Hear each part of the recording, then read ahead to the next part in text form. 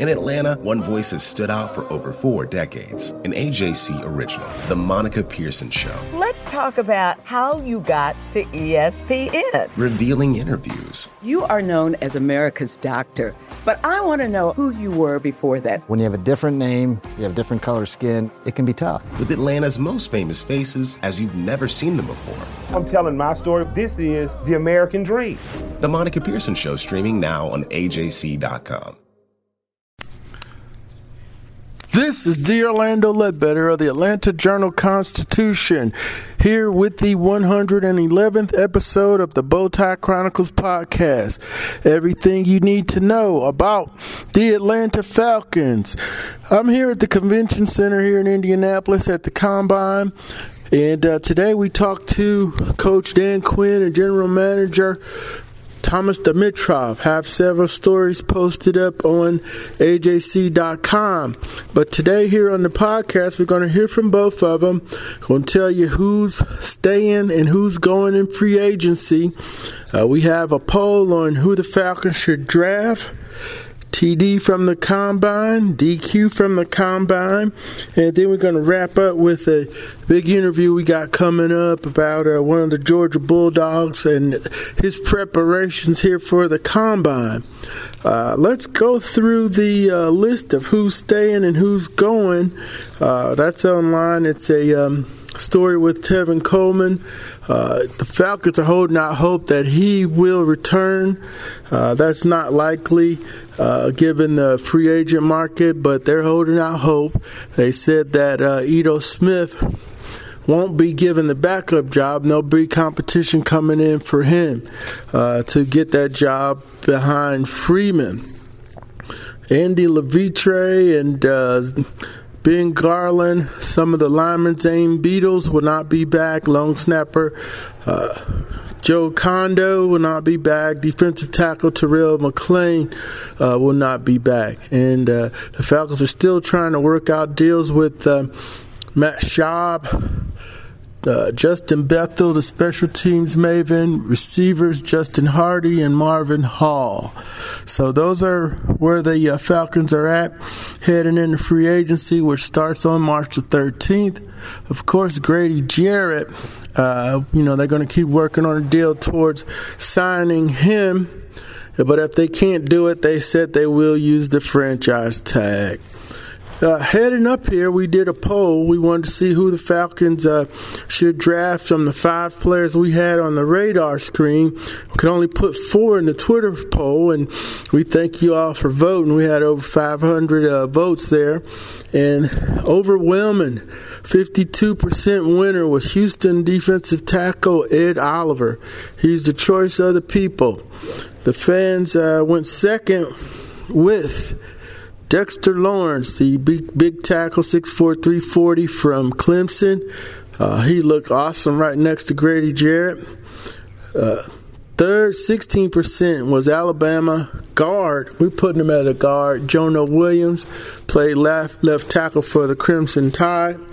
And then 13% DeAndre Baker, the cornerback from Georgia. And the fifth one was Cleveland Farrell. We couldn't put him in there.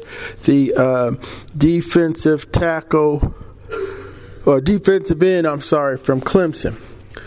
So Ed Oliver's the guy. If he runs a 4.5, though, he's going to move way up, and nobody, the comparisons to Aaron Donald are there for him, and he won't be around at 14, even though he's projecting there right now in several mock drafts.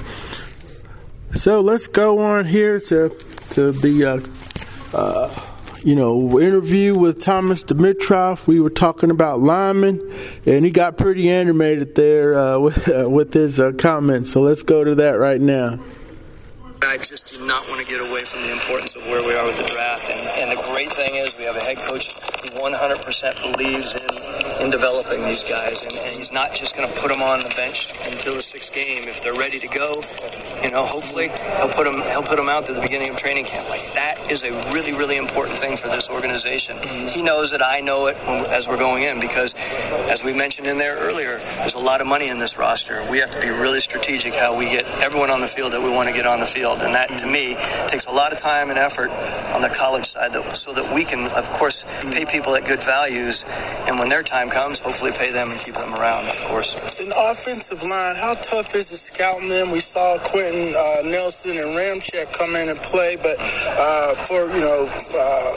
are they exceptions or how difficult is it scouting and developing offensive linemen nowadays? I know that's a position that you like, and honestly, the owner told me he said it's number one priority. So I got to go with that. You've always been there, man. I've been seeing you every year. You've been hanging out there. If you could get closer, I know you would. I know that. And sometimes I even think you're going to try to put something else on, maybe our ball boy gear, and try to even get closer. Yeah, you got to watch the line. You got to watch the line. No, I agree with that. And contrary to what people think, like, it's a really important part to my world, and I understand that, especially when you acquire a guy like Matt Ryan, and you need to continue to build around him and make sure that the pocket is fortified, no question about it. This was a tough year for us, of course. We know that we need to continue to fortify, whether it's in the draft or whether it's in free agency. Yes, it's important.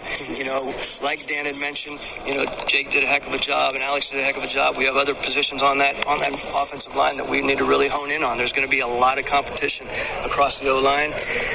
Back to your point, collegiately, guys coming out in the draft, there's a long way to go. And we have different work rules now, right? Let's call it the way it is. It's not like it was back in 10, 9, 8, 7. You have to be really honed in on, I believe, as a team, as a head coach, as an offensive line coach, to be willing to train those guys, develop them, and get them on the field and understand they're going to have their hard knocks. But the way that they're going to continue to improve and expeditiously improve is by being on the field. You can't just tuck them away for a year, maybe like in the past. That's not how it works right now in my mind. So I love the fact, again, that we are open to playing those young guys. We think there's some really, legitimate individuals both in free agency and in the draft, so we'll see where we go. All right, that's Thomas Dimitroff, the team's general manager.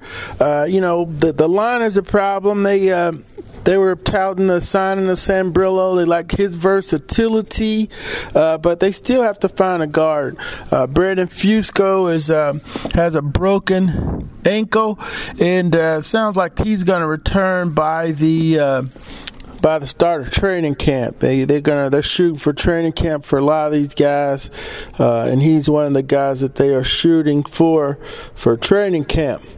So let's go on to Coach Quinn here. He's making his opening remarks. Then I get in another offensive line question. It's going to not be the sexiest off season, but if they don't fix the offensive line, they're not going to improve from 7-9. About that, and I said, let's make sure that we make the lessons matter.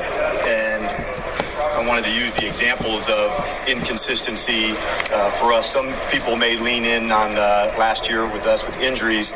I would choose to lean in on inconsistencies. And I had a good story postseason that I'd like to share with you about Devondre Campbell, a linebacker with us. And so it was his first time not being in the postseason, kind of early in his NFL career. And he had said, man, this sucks. And I said, yeah, it does. So he said, we're a better team than, the team that was playing that particular day. And I said, I got to stop you there, not this year. And he was like, you're right. And so when I say, how do you make the lessons matter, to me, is how do we make sure we're more consistent? How do we make sure that those things we talked about as a standard, as a group together, the leadership, how do we make those lessons matter? So as we're heading into today and into the combine, there's kind of the excitement that goes along with that. For me, I enjoy the night interviews as much as any part of this, and having connections with the players and the interactions each night with them. It's certainly some of my best memories from the combine are those interactions with the guys. So just want to hit you up on that. We've got, added an excellent staff, some guys to what I would consider an excellent staff. And I'm looking forward with, getting started back with the guys. It's not going to be for a while, but I would say we'll have an edgy team, and certainly with some guys with things to prove, and I certainly love that. So glad to open up to you guys with some questions, but excited to be here in the Combine, and excited I've been in a while to get started. Coach, the offensive line group, what are some of the issues with evaluating them when a lot of the linemen now in college don't even put their hands in the ground? Yeah, it's a great question, Led, and one that we've been asked a lot. I'll kind of go into what I would say what makes it difficult at times. In college, they're playing against other defensive linemen, maybe similar size and strength, and you'll see the people that are playing in the NFL, there's some freaky, either fast or strong or explosive, and so you had better be able to match up with these guys from a strength and athletic ability standpoint. So for those guys, it's a small group that can handle that job, who's got the strength to match up against a 340-pound defensive tackle who's coming to, knock your chin off.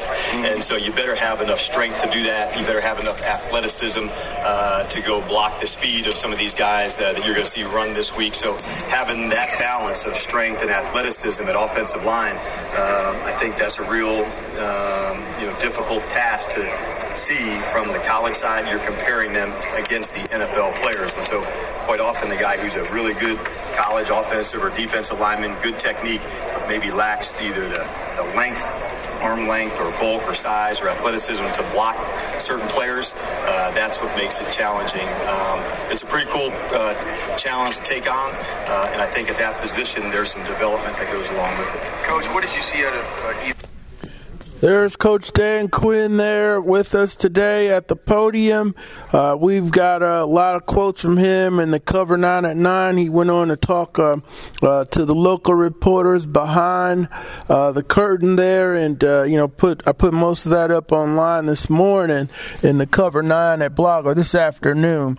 The big thing there was him talking about Vic Beasley and the fact that they're going to put a light a fire under him. Basically, they're going to stop working the way they have been working because, we said, hey, you don't want to get to do the same thing and keep getting the same results. So they're going to ramp things up for Vic and see if he can turn in another year like he had in 2016 when he had the 15 sacks. So that was a big thing that Coach said at the podium today, too. And we got a little bit more here from the general manager, Thomas Dimitroff, on the Grady Jarrett contract situation. I mean, there are so many ways to be creative. Whether, myself and ultimately Todd France and CAA can come to an agreement or not, I'm not going to get into specifics about it, but of course that is an option. Our focus right now is to continue the discussions and see where we go, and hopefully we continue to move along well. Again, Grady's a very important part to our football team, and it's important that he's back. Thomas, going back to Brian, they're playing at the same schools, but you see any of Deion Jones and a guy like Devin White evaluating? Yeah, I mean, Deion's obviously a very important part to us and our program. His athleticism, his explosiveness, his speed, his awareness, and obviously that's similar to the other people that are coming out of LSU. Thomas, going back to Brian real quickly. How crazy is it to think that he first, when he came into the NFL, basically fetching coffee almost? So for some of the guys that now think of NFL head coach. Well, we see it happening now, right? The really good football people in this league rise to the top, and they're not necessarily waiting until they're 45 years old. They can obviously do some of them at 31, 32, 33. But I think Brian, again, he showed from the very beginning, and you look all the way back, not only as, with his time at New England as a young personnel person, but also coming through, the ranks, and you look back into his background at Boston College, and he was always one of those guys that was striving and achieving and going for it, and I mean that in a cliche way. He was just pushing himself, and it was very apparent. That's General Manager Thomas Dimitroff. He went into some issues when he was talking about it. He was talking about the franchise tag being placed on Grady Jarrett if they can't work a deal with CAA and agent Todd France. He also talked about LSU linebacker Devin White and compared him to Deion Jones.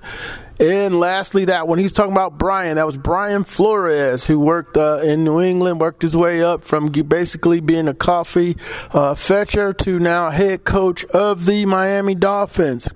And then lastly, the players are going to start coming through the media room tomorrow, and then they'll start working out on Fridays. Good buzz is being created up here by the non-UGA players. A lot of folks want to see how fast Elijah Holyfield runs in his 40-yard dash. And he's been working out with Christian Coleman. They worked out together back at Woodward Academy in Atlanta, and then up in Gwinnett, I believe at GATA. But I know I talked to Christian today, so I had an interview with him about the Holyfield story, and we'll talk to Holyfield tomorrow and talk about his speed and how he plans to run pretty fast here at the Combine and improve his draft status. Also, DeAndre Baker's got a good buzz going about him. And Mecole Hardman, returner, kickoff returner, punt returner, wide receiver, tough kid, can do it all. A lot of teams I know the Falcons got their eye on him. We talked to Coach Dan about that, and those were the three guys that I'm trying to get a lot of evaluations on.